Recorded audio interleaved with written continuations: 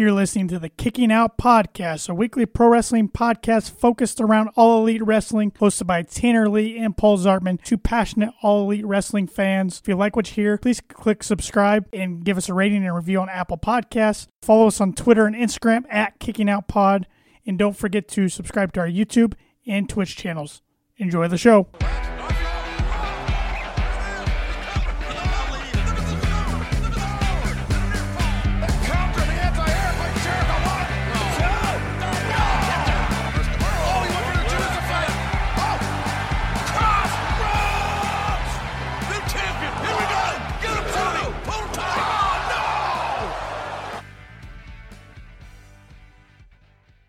It's Thursday night.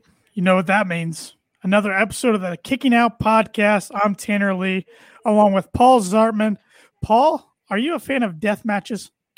You know, I have not seen any, honestly. True ones. I've seen highlights and stills, but I've never fully seen one from start to finish yet. I know. I'm in the same camp. I haven't either, but I think I'm going to have to go back and watch some old footage of a few of them, especially the one involving Terry Funk from the early 90s. Yeah. Not very many of them have gone on, but I hear we're getting an exploding barbed wire death match. You got it. It's kind of a mouthful there, but it is. We will get into that and much more from last night's AEW Dynamite. But first, I got to let you all know what happened on this day throughout pro wrestling history on February 18th. Let's do it. We pull this up real quick. And all right. Well, on this day, February 18th, 1996, there was a show called In Your House 6. You remember, Paul, when they used to do the In Your House pay-per-views? You know, I never got to watch any of, well, I got to watch one of them at a buddy of mine's house, but never got to really watch them, but I do remember them very well. I watched them growing up when I got into wrestling on VHS tape. I would go to the store and rent them when they were like 2 years past, but I didn't know any better when I was younger. I just enjoyed watching. Nostalgia. Yep. On tape. Yeah, exactly. Going to Blockbuster or, those types of stores. Yeah. Anyways, a guy named Razor Ramon, or as a lot of people know him as Scott Hall, defeated the 1-2-3 Kid, Sean Waltman. A lot of people know him as X-Pac, in a crybaby match. Yes. I've heard about this match. Of course, my favorite was when the 1-2-3 Kid beat Razor Ramon for the title, but that's not what you're referring to. No, it's not. But the crybaby match. I have never heard of this match. I might have to go check it out on the network. So, also Hunter Hearst Helmsley, HHH before he was Triple H, defeated a guy named Dumpster. Oh, Dumpster. I remember Dumpster. You got to love the early 90s to mid 90s, some of the gimmicks and the nicknames that were getting thrown around the World Wrestling Federation. Yeah, little flashback to Triple H. He originally started as Terra Rising and then became Jean-Paul Levesque and then Hunter Hearst Helmsley and Triple H now. Yep, and then he got the nickname The Game. Yep. King of Queens, Cerebral Assassin, whatever you want to call him. So, yeah, look at Paul spitting some facts there. Hey, I was a big Triple H fan. What can I say? I got to say, I mean, he was great as a heel. I never got really into Triple H. I don't know why. DX was my Triple H. Okay. Original DX, not steroid DX. Gotcha. Well, speaking of original DX, Shawn Michaels defeated Owen Hart to earn the title shot at WrestleMania 12 on this day in 1996. I did not realize that. Yes, and there's a graphic from that match. Before Owen's tragic event, yes. Before they switched Owen Hart even. Yes, it was before he became partners with Jeff Jarrett and had the Blue Blazer gimmick and all that. Yep. One of the greatest wrestlers ever to not win the world title. And then the main event of that show that night saw Bret Hart retain his WWF Championship against Diesel in a steel cage match. Ooh, Diesel. A lot of people forget Kevin Nash was Diesel for a while, I think.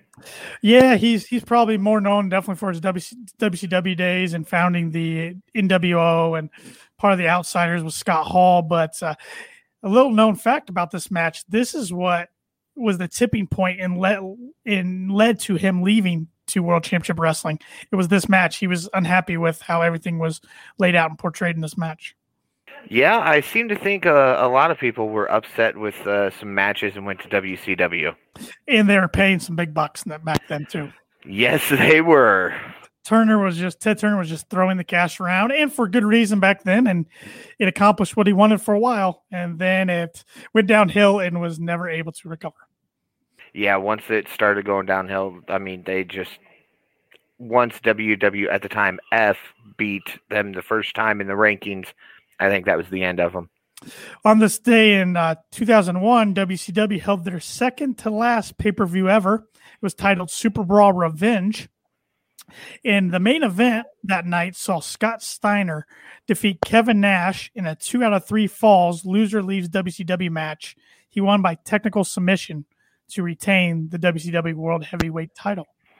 Something that doesn't happen too much these days. No, it doesn't at all. You don't see 2 out of 3 falls, and you don't see stipulations like loser leaves so-and-so company. But here's a look at the cover art on, I believe, a VHS. You have Diamond Dallas Page, Scott Steiner, and Kevin Nash on the front. And on the back, some of the matches on the card. Of course, Kevin Nash and Scott Steiner, like I said. You had Diamond Dallas Page in the late Canyon. I can't read what kind of match that was, but you had Dustin Rhodes against Rick Steiner. You had Rey Mysterio Jr. against Chavo Guerrero, Chuck Palumbo and Sean O'Haire versus Sean Stasiak and Mark Jindrak. And then you had Shane Helms, Shannon Moore, Jamie Noble. I cannot read those other names. The font's too small for me. My eyes are too bad. So, yeah. So, do you remember the late days of WCW 2001? I do, when they were overrun by the NWO, and I mean, it was NWO versus WCW, and I think that was one of the things that kind of did them in, is when they tried to split WCW into 2 different entities. I vaguely remember starting to watch as NWO started out as 2 guys, then became 3, then more, and it's just, I've enjoyed the original NWO. I think if they would have stuck with it, I think WCW would have stuck around a little bit longer. Well, I remember growing up. I mean, when I was young, I remember watching when it was black and red and black and white, and I liked them both. I had shirts of both. I liked them both. Looking back now, I definitely, if I was older, would have picked a side probably. But and then a lot of people forget they tried to reboot the NWO in 2000 with the NWO 2000. Yes.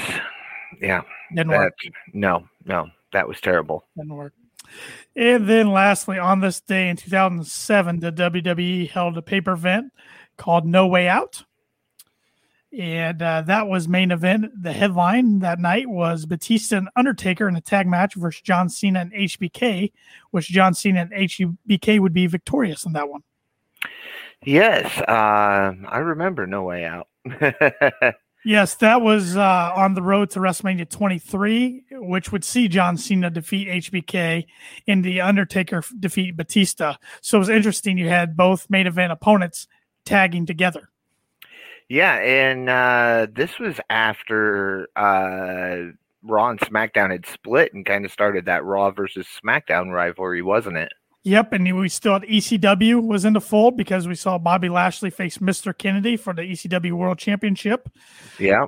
Then the WWE Tag Team titles were on the line, and London and Kendrick faced Deuce and Domino. That's a team I completely had forgot about. Then it saw the Hardys and Chris Benoit versus Eminem and MVP. Yep. And then Diva Talents Invitational. Also saw Finley and the Little Bastard against Boogeyman and Little Boogeyman. Keen Booker versus Kane. Yeah. Whole bunch. Yes, and interesting. I don't know if you saw this, and so I'm going to kind of put you on the spot. Apparently, there's talk of a reality show from WWE to find the next Undertaker. Really? I have not seen that or heard Yes. that. Yeah, I saw it a little bit ago. I'm hoping it's kind of a fan thing and it's not legit, but I don't know. I would think it's got to be a fan thing. You're never going to find another Mark Calloway. No, and I mean, if they, in my opinion, they already have the next Undertaker, character-wise, Bray Wyatt as the Fiend, if they ever do anything with him. I thought a few years ago they could have made Aleister Black pretty close to not to what the Undertaker is, but kind of similar, and they blew it. They blew it. So. Yeah, I think both of them would be perfect to kind of carry on that role. Maybe not have the streak again or do it somewhere else than WrestleMania, but those two definitely fit that kind of Undertaker persona. Enough about talking about that company. Let's get into the company we really enjoy, All Elite Wrestling. Let's break down some Being the Elite. Episode 243, titled Dior. And it begins like it does every week with the Young Bucks, but this week the Young Bucks are joined by SCU and Rick Knox. They're in the Atlanta airport as they're waiting to get on a flight to Jacksonville. They were told they lost their pilots because they had to be on another flight. Matt says they're concerned about they're considering making the drive at that point. Over the PA, it's announced they'll be able to board their flight very soon. Then Matt and Scorpio Sky are talking about seeing Air Jordan Dior sneakers out in the wild. And these things can run expensive. I mean, I'm talking about around $10,000 and higher. The image they kept using was right at or over 11,000. And Matt kept complaining that these were dirty ones, and he really wanted to ask the guy if he could clean them up. Yeah, and Scorpio, there was the head nod that Matt talked about, and Scorpio knew what he was talking about without knowing. Those two are sneakerheads for sure. Yes, they are. And I'm not a sneaker collector. I have owned, I think, 2 pairs of Air Jordans back when I used to play basketball. But there are some people that are serious Air Jordan collectors, and it's incredible the collections out there. I have never had a pair of Air Jordans. Yeah, they're nice. I mean, they're comfortable, but it's a pair of sneakers, in my opinion. It's just it's the name, it's the brand. So yep.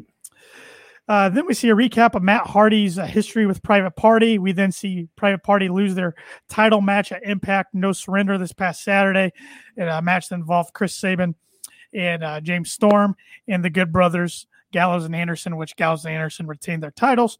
Hardy was not happy with his guys after the loss. We hear both Cassidy and Quinn leave voicemails for Hardy. Yeah, it was an interesting segment, and I thought it was setting up for something much bigger on AEW, but we'll talk about that coming up. Then we see Alex Reynolds and Johnny Hungy, John Silver of the Dark Order, going to check the rafters to see if they can find Sting, finding where he hangs out.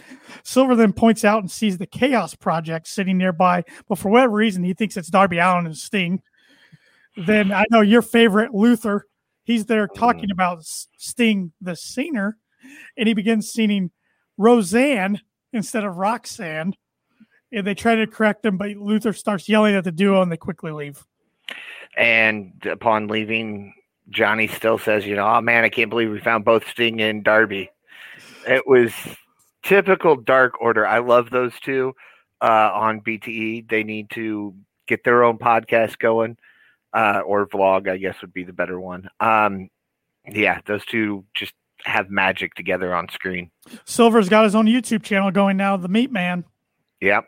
So they did a funny reenactment of Anchorman when all 4 are singing, all 4 of the cast members. So it's pretty good. Go check it out if you haven't already. So, and backstage we see Brandon Cutler saying "Hey" to the Bunny and Penelope Ford.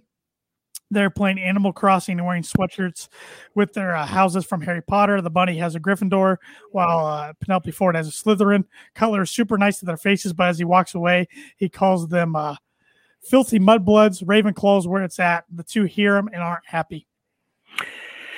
Yeah, that's a whole nother fandom we're not going to get into right now because we could be here for 3 or 4 hours. Yeah, we could get on a tangent and run way past our time. So We then get another Dark Order bit. The Dark Order is happy to see Alex Abrahantes drinking the purple drink.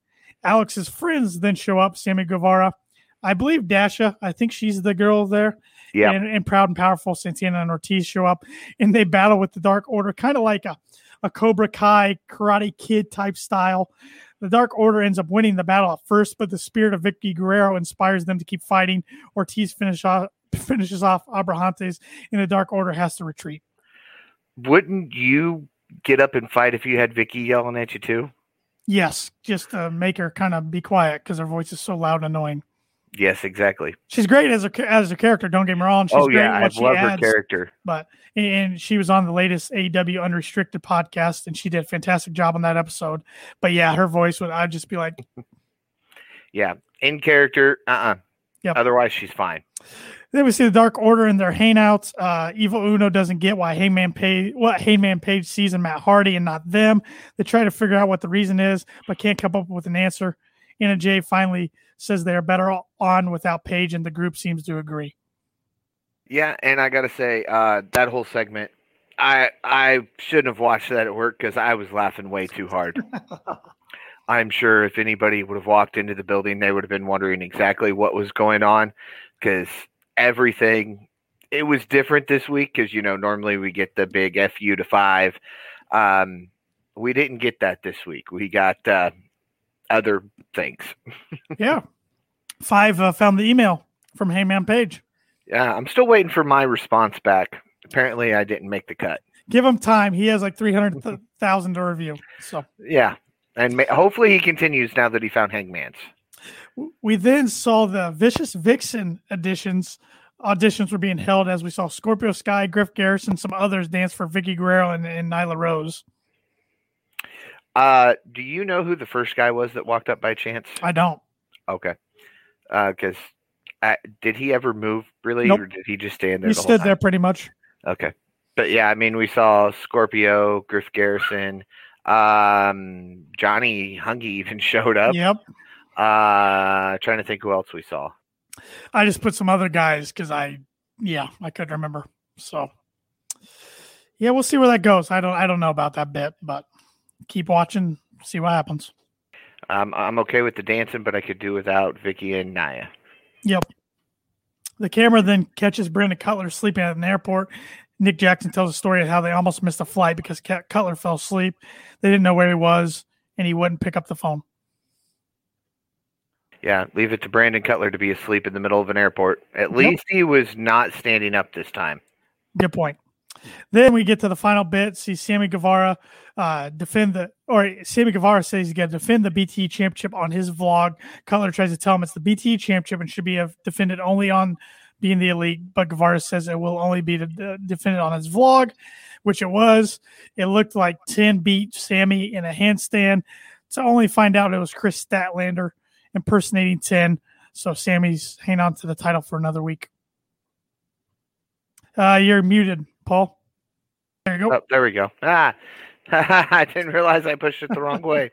Yeah, I was excited for 10 disqualification on his behalf, but I was excited to see Statlander.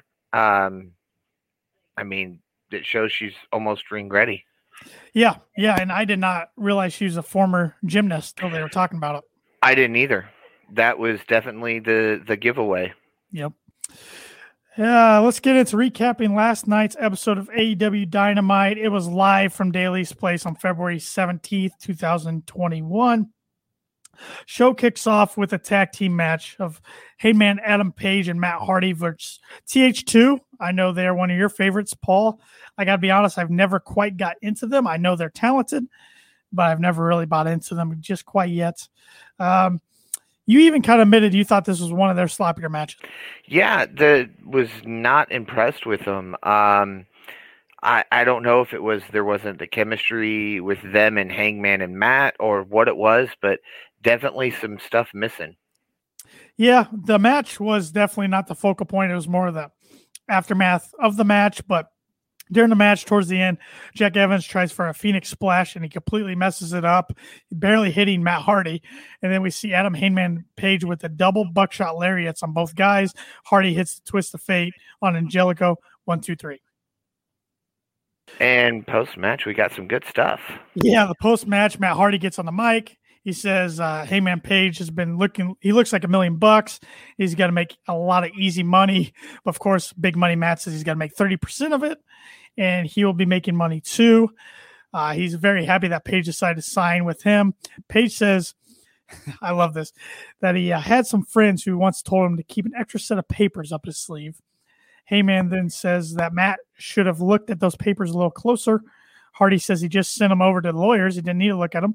Heyman has the Jaguars mascot come out with the papers in hand that Hardy signed. Hardy reads it over and says it's not for a talent management contract, but it's for a match at Revolution. And if Heyman wins, he'll earn all of Hardy's first quarter earnings. Hardy calls Page Icardi. He then says, Adam, you're an honorable man. He asks Page to also put up his earnings, in which Page responds that we may have a money match. Hardy then tells Page that he's finished as they shake hands. Isaiah Cassidy reveals that he was in the mascot costume and he attacks Hangman from behind. Hardy tells TH2 he'll pay them $3,700 to beat up Hangman Page. Then the Dark Order, it's led by Johnny Hungy and Alex Reynolds, lead the charge. The -1 comes out waving all the rest. Come out Stu Grayson, 5, 10, Cole Cabana. They come out to make the save. Page nearly hits a buckshot lariat on Matt Hardy, but he ducks and runs off with Isaiah Cassidy.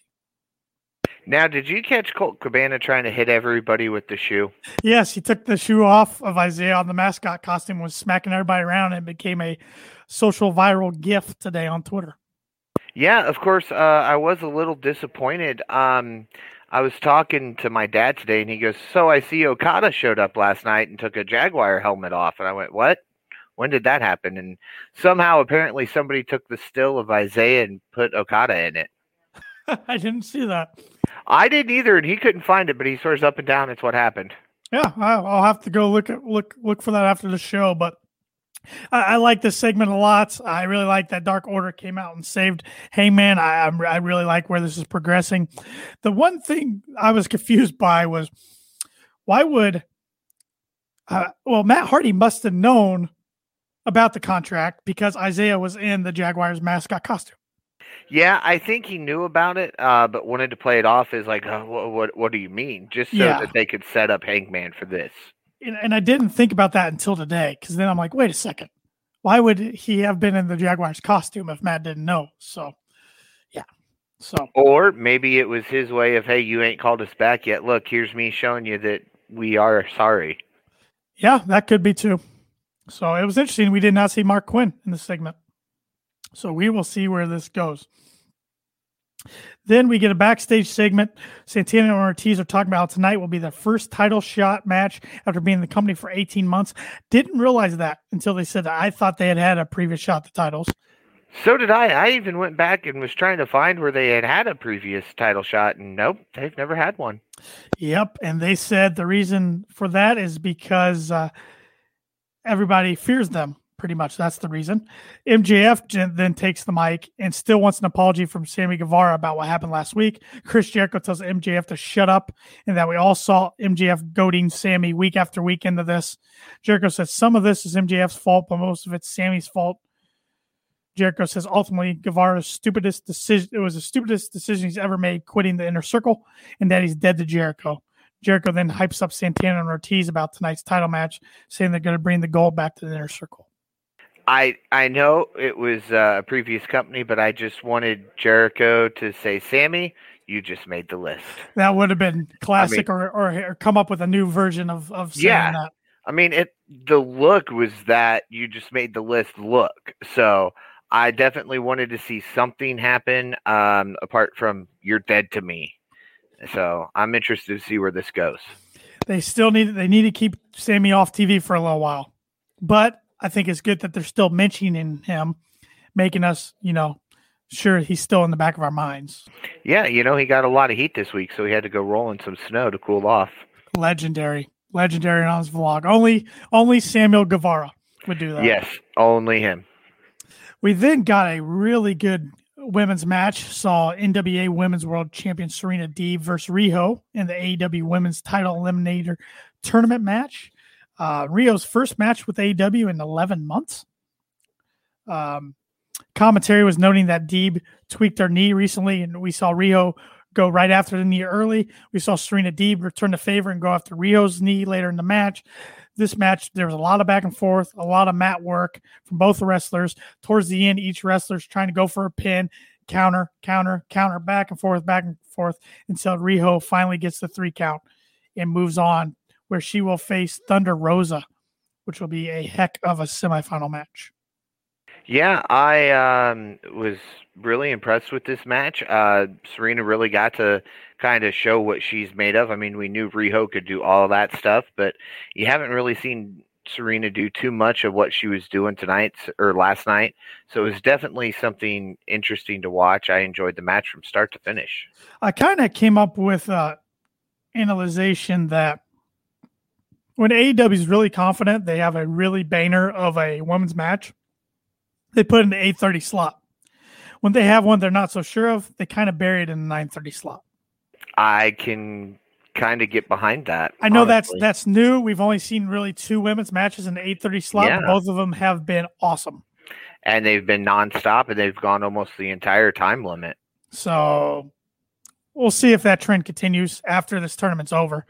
But I still think we're going to see Britt Baker win this and challenge Shida at Revolution for the title. At least, well, let me say this. I at least think the winner's going to be from the American side.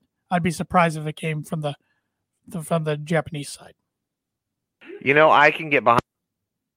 I definitely don't think that they're going to have somebody from the Japanese side win it. It wouldn't make much sense because then the title's going to spend more time over there, especially right now. Now, if this was pre-COVID, I could definitely see one of them winning it because they could come back and forth. But right now, not possible. Did you watch any of the Japanese side of the tournament on Monday on YouTube?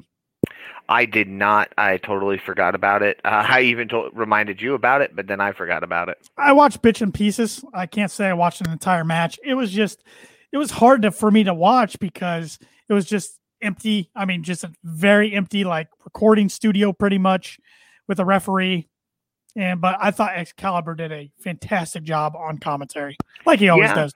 I heard both JR and Tony complimenting him left and right on his commentary during that. So, I mean, that's awesome for him. I mean, he's always great, but he's never the play-by-play. And this Monday, we're going to have 2 of the American side matches on YouTube. That's Ty Conte against Nyla Rose and Britt Baker against Anna Jay. Thank you. I was having a mind blank. I was like, Dark Order. Yep. Both should be good matches. Yeah. I don't know. It's going to be interesting because I thought Britt and Nyla would win, but will they have heel versus heel to go against each other in the second round? I don't know. And Ty's been building up a lot of. She's number 3 in the rankings. Lately. Yeah, I mean, I'd be interested. Being number 3, her taking a loss wouldn't be a bad thing. But do we really, like you said, want heel versus heel? That match is more up in the air to me than Britt versus Anna Jay. I think Britt's not going to lose Anna Jay. No, sadly, no, she won't. Not right now in their careers. So we then, I think this was your favorite match of the night, Paul. We get Luther with Serpentico against Orange Cassidy with Chuck Taylor. This was a pretty short match, but I did tweet out from our account that Luther was getting too much offense in because he started the match off by ripping Orange Cassidy's shirt off, and then he hit a move or 2, and Serpentico hit a move. The 2 made it to the apron, though, and then Cassidy slipped under and hit a rough-looking powerbomb to the floor on Luther. Serpentico slipped in the ring for an attack, but Chuck Taylor nailed him with an crazy-looking awful waffle. Then he rolled him out of the ring. Orange Cassidy rolled back into the ring. Luther gets back in and walks right into an orange punch for the cover, and that was that. Yeah, shortest match of the night, honestly, and I won't say my favorite match, but I do enjoy watching Luther get beat up. Yes, don't we all? So I know he's friends with Jericho. He's a veteran, but I think he's fine on Dark. I don't like him taking TV time away from some other talents that are struggling to get TV time, like as Scorpio Sky, for instance. Well, we got an announcement that I think is going to fix that, and we'll talk about that coming up here in just a little bit. We will. One thing I forgot to mention before this match, we got a video package shown of Jade Cargill doing some training and shooting hoops with Shaq. The two, of course, are going to meet against Cody Rhodes and Red Velvet on the March 3rd edition of Dynamite. Yeah, and with that video package, you text me about it, like, okay, so she can shoot hoops. I think they're really trying to push this fact that she is this superior, supreme athlete, and she can do it all. I think you're right. But earlier in the show, they made it sound like we were going to get training video of Shaq in the ring. Well, I mean, Shaq's training to this point has been shooting hoops, so yeah, they didn't exactly lie. I did have to laugh, though. They showed video of him hitting a free throw, and he's one of the worst free throw shooters in NBA history. His career average, I looked it up today, was 52.6% from the free throw line. Wow. So I'm like, and of course, they show him hitting a free throw. So. Well, of course, they're not going to show anybody in that package missing a single shot. You're right. You're right. So Jade looks impressive. I just hope she delivers in the ring, but of course, AEW must know ahead of time of what she can do in the ring, have full confidence in her. So it should be interesting. Yeah, they know something we don't know. That's for sure. Then we get into one of the segments that everybody around the wrestling world was talking about last night. Taz, Brian Cage, and Hook make their way to the ring. They call out Steen, and the Manny comes out to the ring. It goes dark. The snow comes on. The music comes on, Steen's music, and he strolls out into the ring. Taz tells Steen that's the worst thing he could have done, as he's outnumbered. He tells Steen that he needs that bat. He has needed it for years. We then see Steen toss it aside, and he stares at Taz. Then he takes off his coat, throws it at Cage's face, and just starts swinging away. I'm like, oh my gosh, Steen's getting physical. We then see Hook come and try to choke him out with the bat, but Steen kind of fights him off. Then that allows Brian Cage to get in a kick, and then a big, vicious-looking power bomb right in the middle of the ring. Steen stays down, and Team Taz makes their way up to the stage. I've seen this go both ways. Of holy crap, Steen took a bump. I have watched him take this power bomb 5 different times now. Cage did it very well. I got to give Cage props on this. Those two had to have kind of at least talked about this a little bit ahead of time, just so Cage kind of knew how to drop Sting so it wouldn't hurt him as bad. But then, you get the other side. Oh, well, Tony Khan screwed Sting because he brought him back just to knock him out again like the other company did. And I'm like, no. No, I don't think that's the case. I was shocked that he took a bump like that because I didn't think he'd be taking bumps like that with his medical condition or the history of his medical conditions. But I got to ask you, this was supposed to be a segment with all of Team Taz, but Will Hobbs, Powerhouse Hobbs, and Ricky Starks couldn't make it due to weather. Do you think this was an alternative plan that he just came up with? And Steen's like, I'll take a bump. I'm not sure. I want to say, yeah, it was the alternative plan, but I, at the same time, wonder if they were all going to jump him to begin with. When he said he was calling him out, I even told you, I said, Sting's getting attacked. They're going to tag team him. It makes me more intrigued for the street fight than I will admit. But at the same time, I hope I don't feel this way on March 7th. I was worried about Sting a little bit last night. I'm afraid if this match is not cinematic, I'm still hoping it is, because if it's not, I'm afraid I'm going to be too worried about Sting's health than concentrating on enjoying the match.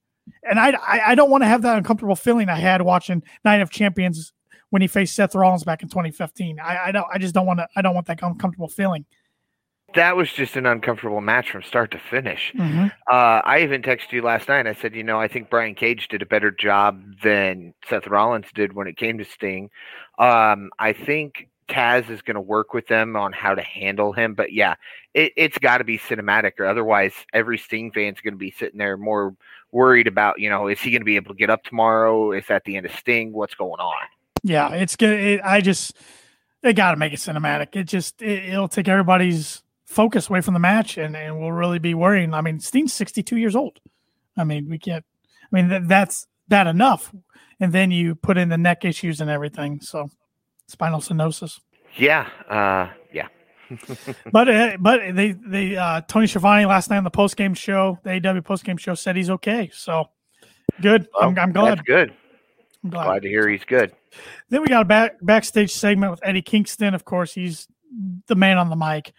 He's talking about how he wanted tonight's tag team match because he requested it against Lance Archer, Ray Phoenix, and John Moxley. Talks about the history he's had with each guy, noting Moxley is the demon he needs to get rid of the most. Kingston says pills, drinks, nor women will get rid of him. Only beating Moxley will do that.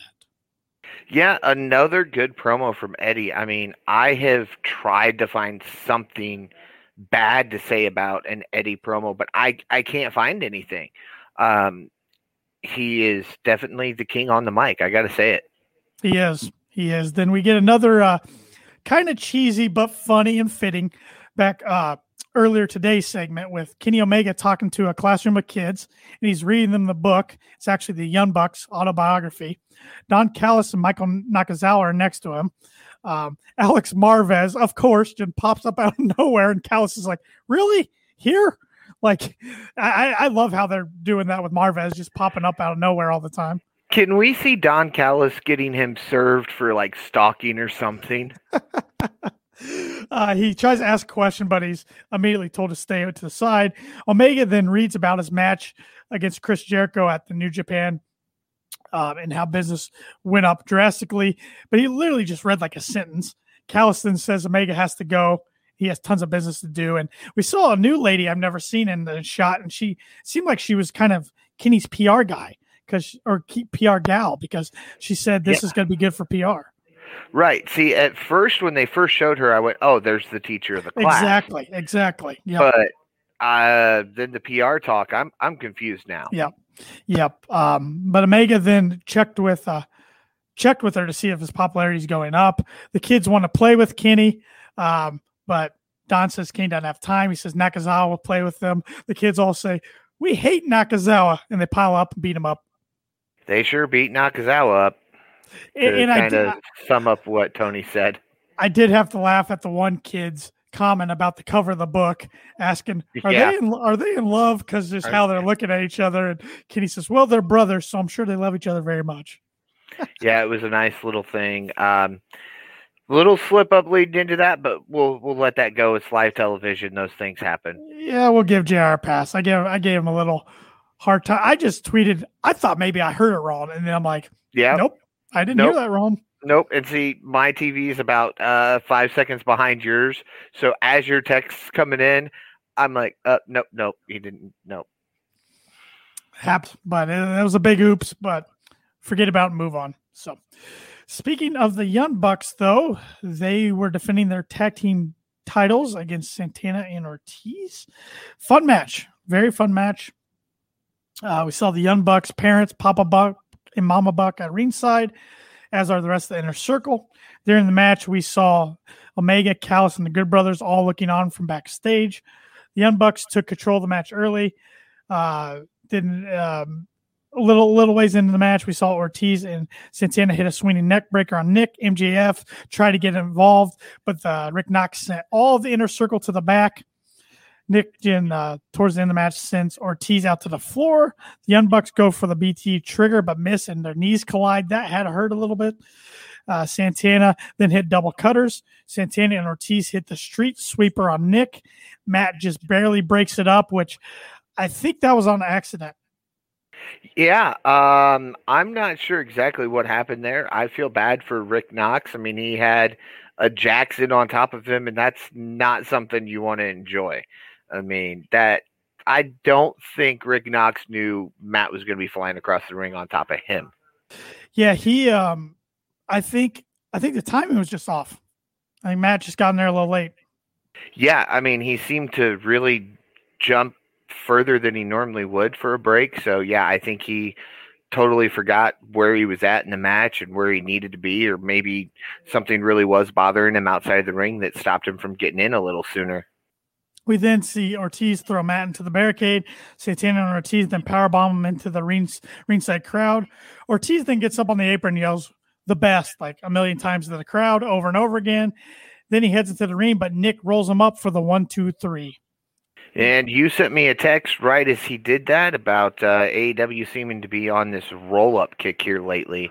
And like I said, it's a good move every once in a while. Yeah, it's getting a little stale. I don't like it in my tag team title match. I'm sorry. I thought the match was good until the finish. I just didn't care for the finish. Yeah, I think it should have been something else, a tag team move into a pin. That's what I want to see. Then after the match, we saw the inner circle immediately attack Matt and Nick in the backstage area. Kenny wants to go help, but Don Callis is holding him off. He says he has an idea. He whispers something to Anderson and Gallows, the Good Brothers, of course, and they head off. Brandon Cutler tries to help, but he's dropped on the stage by Jake Hager.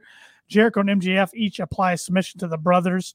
The Good Brother, and they both tap out, actually. They're tapping out. The Good Brothers finally casually make their way into the ring, and the inner circle just decides to head out.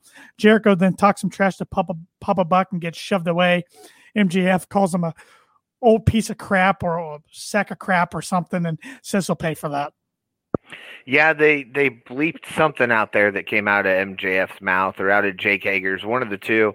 And JR apologized for whatever was said. And he said, sometimes you just don't know what's going to happen because it's live television. Yeah. But, I think that the post-match was probably my favorite part of the whole match, honestly. Did you notice what I noticed? Which one? Santana and Ortiz were not involved in the beatdown at all. Yes, I did notice that. They kind of were just off to the side a little bit. One thing I still cannot get behind Ortiz. Well, Ortiz was doing a good job selling the loss. He was devastated. Yeah. Santana went to consult him. That's what I like about AEW. The little details like that, they really show that character growth. Yeah, I'm hoping that Ortiz can grow on me, but so far he's just been too loud and obnoxious for me. I'm hoping, though. I do like when Santana and Ortiz work the style match like they did last night when they're heavy hitters. Oh, yeah, I love them inside the ring. They know how to wrestle. They definitely are going to hold those titles at some point in the near future. Mm-hmm.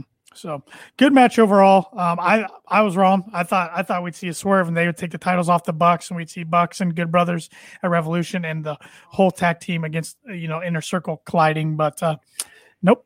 And of course, I thought the way the Bucks would retain would be the Good Brothers interfering. So we were kind of both wrong on that one. Then we get a backstage segment. Brandi Rhodes saying she wants to do a gender reveal on tonight's show. Brandi says she's the only person to know if it's a boy or a girl. Cody doesn't even know because he has got too big of a mouth. Can't keep his mouth shut. Then we see them both come out and the fireworks go off and we see the screen. It's a girl. The fireworks were pink. Cody and Brandi kiss and celebrate a little bit. After hearing the news, then Cody heads to commentary as the next match is going to come up. Yeah, I really I'm happy for Cody and Brandi. I did not realize that the fireworks were pink, though, honestly. I thought they were purple. Yeah. So, I mean, it just looked like part of Cody's regular entrance. I know. We then do get an announcement when Cody's on commentary that we're going to have a Face of Revolution ladder match at Revolution with the winner getting a shot at the TNT Championship. 6 wrestlers will be in the ladder match. Now so far is Cody Rhodes, Scorpio Sky, and Penta L0M. Yeah, excited to see who else they get in there. And I even tweeted you about this shortly after they made that announcement. I keep waiting for Cody to find a loophole and challenge for the AEW title, but I respect the crap out of him because he refuses to.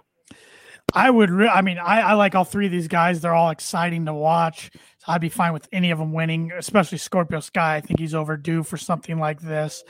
But yeah, it's going to be interesting to see the other participants in this match. It wouldn't surprise me if we get a surprise entrant.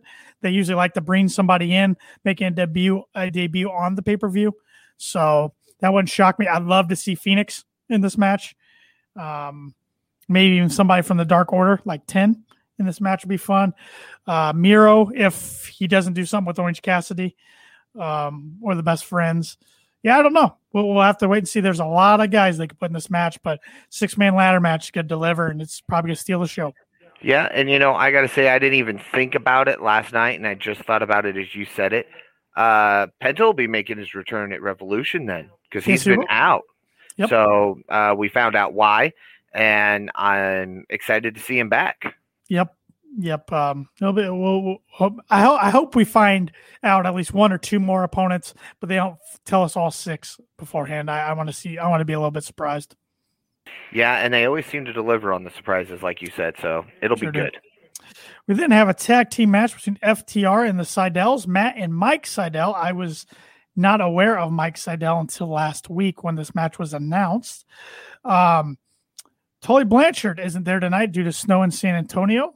One thing about this match I really enjoyed is the contradicting styles in the match. You had the heavy hitters in FTR and the high flyers of the Seidels, but FTR is so good they can adapt to their opponent's strengths and make them look really good. Towards the end of the match, we saw Mike hit a thrust kick on Dax Harwood. Matt then drops Cash Wheeler for a 2 count. Matt and Mike hit a roundhouse kick on Wheeler. Matt goes up top, double knees on both opponents. Mike has tries to go for a moonsault and slips. I don't know what's up with the Seidel slipping, especially on that left turnbuckle. He goes for the cover, doesn't get it. Wheeler puts a foot on the rope, I should say, for that cover. Matt then goes up to the top, but Hardwood trips him up, distracts Mike.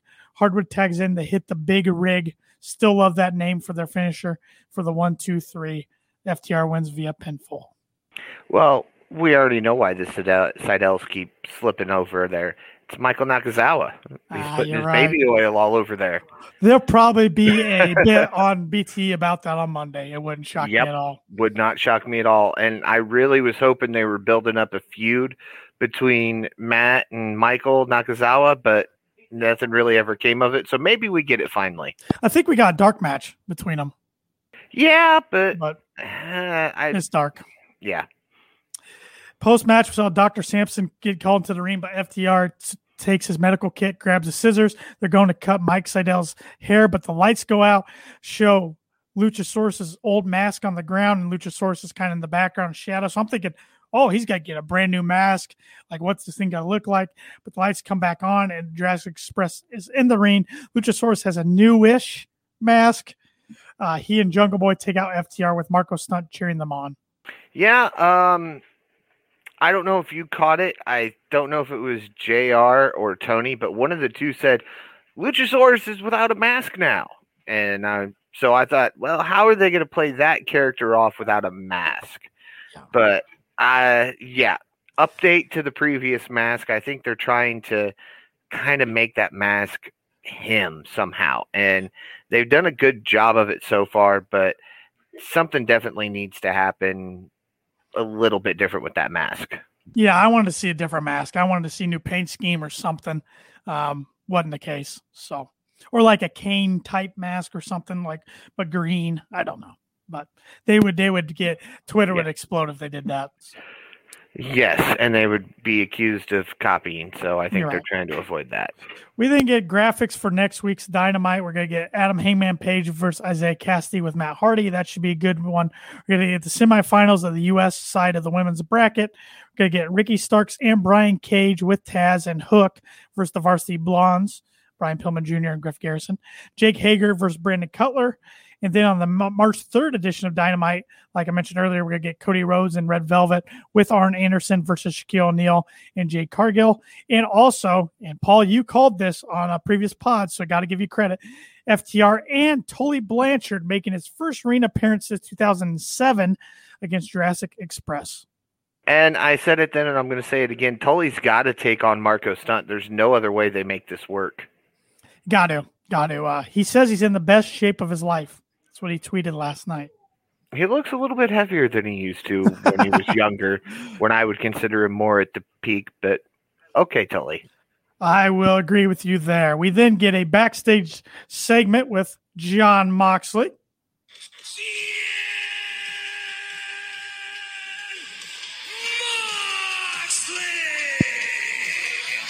Nobody does it like Justin. Nobody can even replicate that.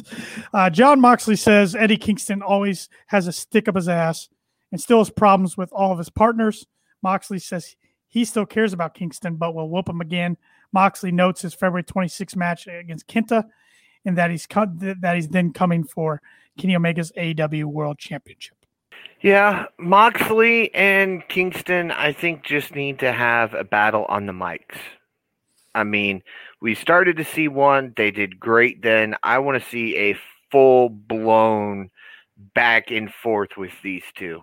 I want to see them take a break from each other and eventually reunite as tag team partners down the road. Well, yeah. That's what I want to see. And I mean, okay, well, in that case, can you imagine those two cutting a promo together as a tag team? Ooh, there's not enough mic time. Exactly. We then get the main event of Jon Moxley, Rey Fenix, and Lance Archer with Jake Roberts versus Eddie Kingston, the Butcher, and the Blade with the Bunny. I liked how Archer, Fenix, and Moxley each made separate entrances from different parts of the arena. Thought that was pretty neat. And then all joined up in one spot and went straight into the ring. Did you catch Jake's shirt, though? No. Okay, Jake the Snake, wearing a shirt that says "Snakes eat bunnies."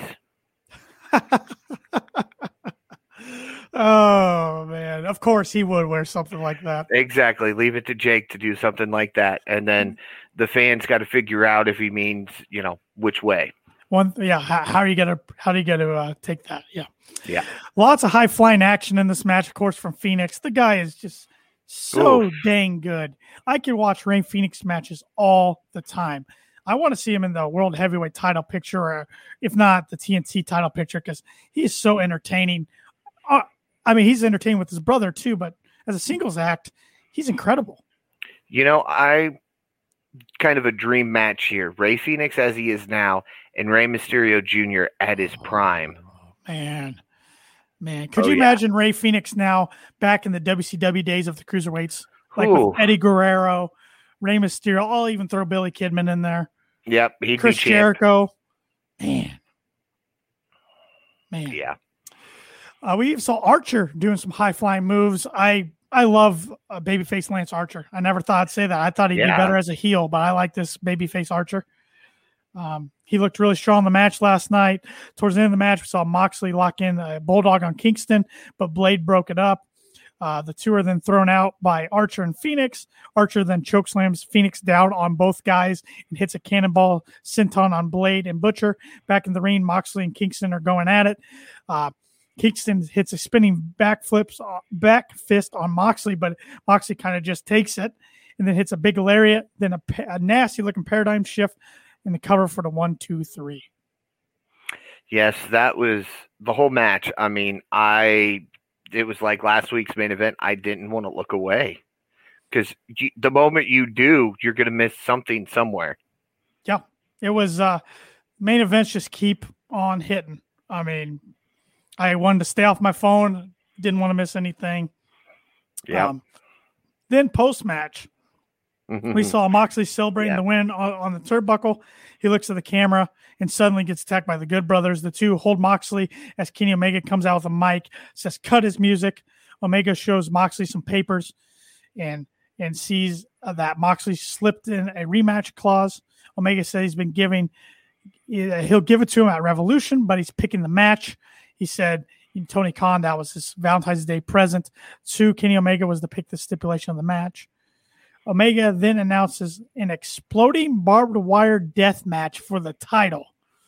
Moxley then ends up headbutting Omega, actually splitting him open. Omega gets mad, hits two nasty-looking V-triggers. Omega then tells Moxley he'll never get the title, says to hit his music, and he poses in the ring as the show comes to a close. Yeah, I think Kenny's sunglasses played a factor in him getting busted open because I think Mox just hit him in the wrong spot. I don't think Mox meant to bust him open.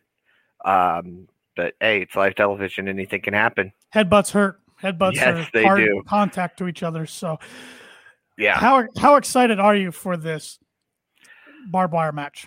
Well, I'm definitely more excited than Moxley's wife. Can't blame her with the baby on the way. Yeah, the tweet she sent out, you sent it to me afterwards. Yeah, she is not happy about this match at all. But me, on the other hand, I'm excited for it. I cannot wait to see it. I would pay the price of the pay-per-view just for that match alone. I'm very intrigued and anxious for it. Yeah. A little nervous. Hope they got all the safety protocols. I don't want to see another Matt Hardy incident happen or anything, but I have faith in them. I think this got to be a live match, right? Not a cinematic match. Oh, it'll be live, I'm sure. I mean, look at the last time these two faced off in any type of non-traditional wrestling match. There was a table made out of barbed wire that people got thrown through. We got thrown through light fixtures. We used oversized poker chips. Oh, I'm looking forward to it. Mouse traps. Yes. Glass. Yeah. I think we'll see a little bit of it all in this match. Yeah, if we thought the Lights Out match at 2019 Full Gear was intense, which saw Moxley beat Omega. That's why Omega's trying to get this win back. This is kind of a rubber match between the three because, of course, Omega beat him at Winter is Coming for the title. If we thought that was intense, I think they're going to raise the bar here a little bit on this one. Oh, yeah, because this is actually for gold, not just because they can. Yeah, and I'll save my more comments and predictions for our podcast in 2 weeks on March 4th, because I do have some thoughts about this match, but I'll save it for then. I don't want to spoil anything. But AEW won the ratings battle again this week. It was closer than I thought it would be, honestly, but then I got to thinking about it. Well, NXT was coming off their TakeOver Vengeance Day pay-per-view and saw the Undisputed Era have an angle, so I shouldn't have been that surprised, but AEW won by a count of 747,000 to 713,000. Yeah, I think that dead guy turning on his team. Yeah, I mean, I'm interested to see. Yeah, it's they got intriguing stuff going on over there. I'll admit it. I'm not an NXT viewer, but I kind of know what storylines are going on. But overall, great for last night's Dynamite, Paul. B plus. Okay. Again, just there's a few weak segments. The Orange Cassidy Luther match was thrown together yesterday. When I looked at the full card, it did not have that. We had an 8-man tag match, and then we ended up with a regular tag match, and then this match. Not sure. I was hoping we were going to get an angle based off of Private Party losing. Didn't see that. So I think if things would have stayed the way they were yesterday morning, I probably could have given it a little bit higher grade. I'm going to go a little higher. I'm going to give it an A-.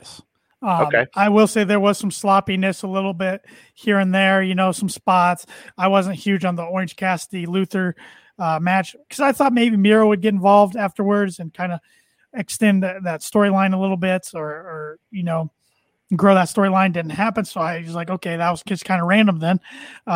So there's a few things to why I'm not giving it an A or possibly even an A+, but I will give it an A-. Really enjoyed it. Thought it was a fun Dynamite, like I normally do. Who's your AEW wrestler of the week? Well, mine's not a wrestler this week. Mine is -1. Interesting. Just because he's so anxious to get in there. He's following in his dad's footsteps, but yet he's setting a different tone. He's being like his dad to an extent, but yet he's kind of already made his own character in -1. He's figured out who -1 is, and I look forward to seeing -1 grow. This was a tough one for me. A lot of people I could pick, but a lot of them were tag team based matches, so it's kind of hard to pick. I'm going with the returning Rio as my superstar of the week. I am going with a female. Yep, I was gonna pull for Riho, but then I couldn't get over -1 and how excited he was, but yet how anxious he was to get into that ring. So I can definitely agree with Riho. I thought her match against Serena Deeb was one of their better women's matches they've had. I really like the work of both ladies, and Serena Deeb, she was selling those Rio punches. Rio's only 96, 98 pounds. Yeah, didn't hit that hard, but she was snapping the neck back and making it look really realistic. So she's good, man. That was a good talent they got away from. Well, I was going to say NWA, but she is the NWA Women's Champion, but she is signed with AEW. So Yep. So that's going to do it for this week's episode. But before we let you go, please give us a follow on Twitter and Instagram at Kicking Out Pod. Please subscribe to our podcast if you haven't already. If you're listening on Apple Podcasts, please give us a 5-star rating and review. That really helps us out. And subscribe to our YouTube and Twitch channels. You can get all these episodes in full video form on both those channels. So please check those out. And any closing thoughts, Paul, as you wrap it up? Looking forward to the Road to Revolution. Absolutely. You got anything else real quick, Tanner? Nope. All right. And with that, for Tanner Lee, I'm Paul Zartman. Join us next week as we kick out yet another podcast.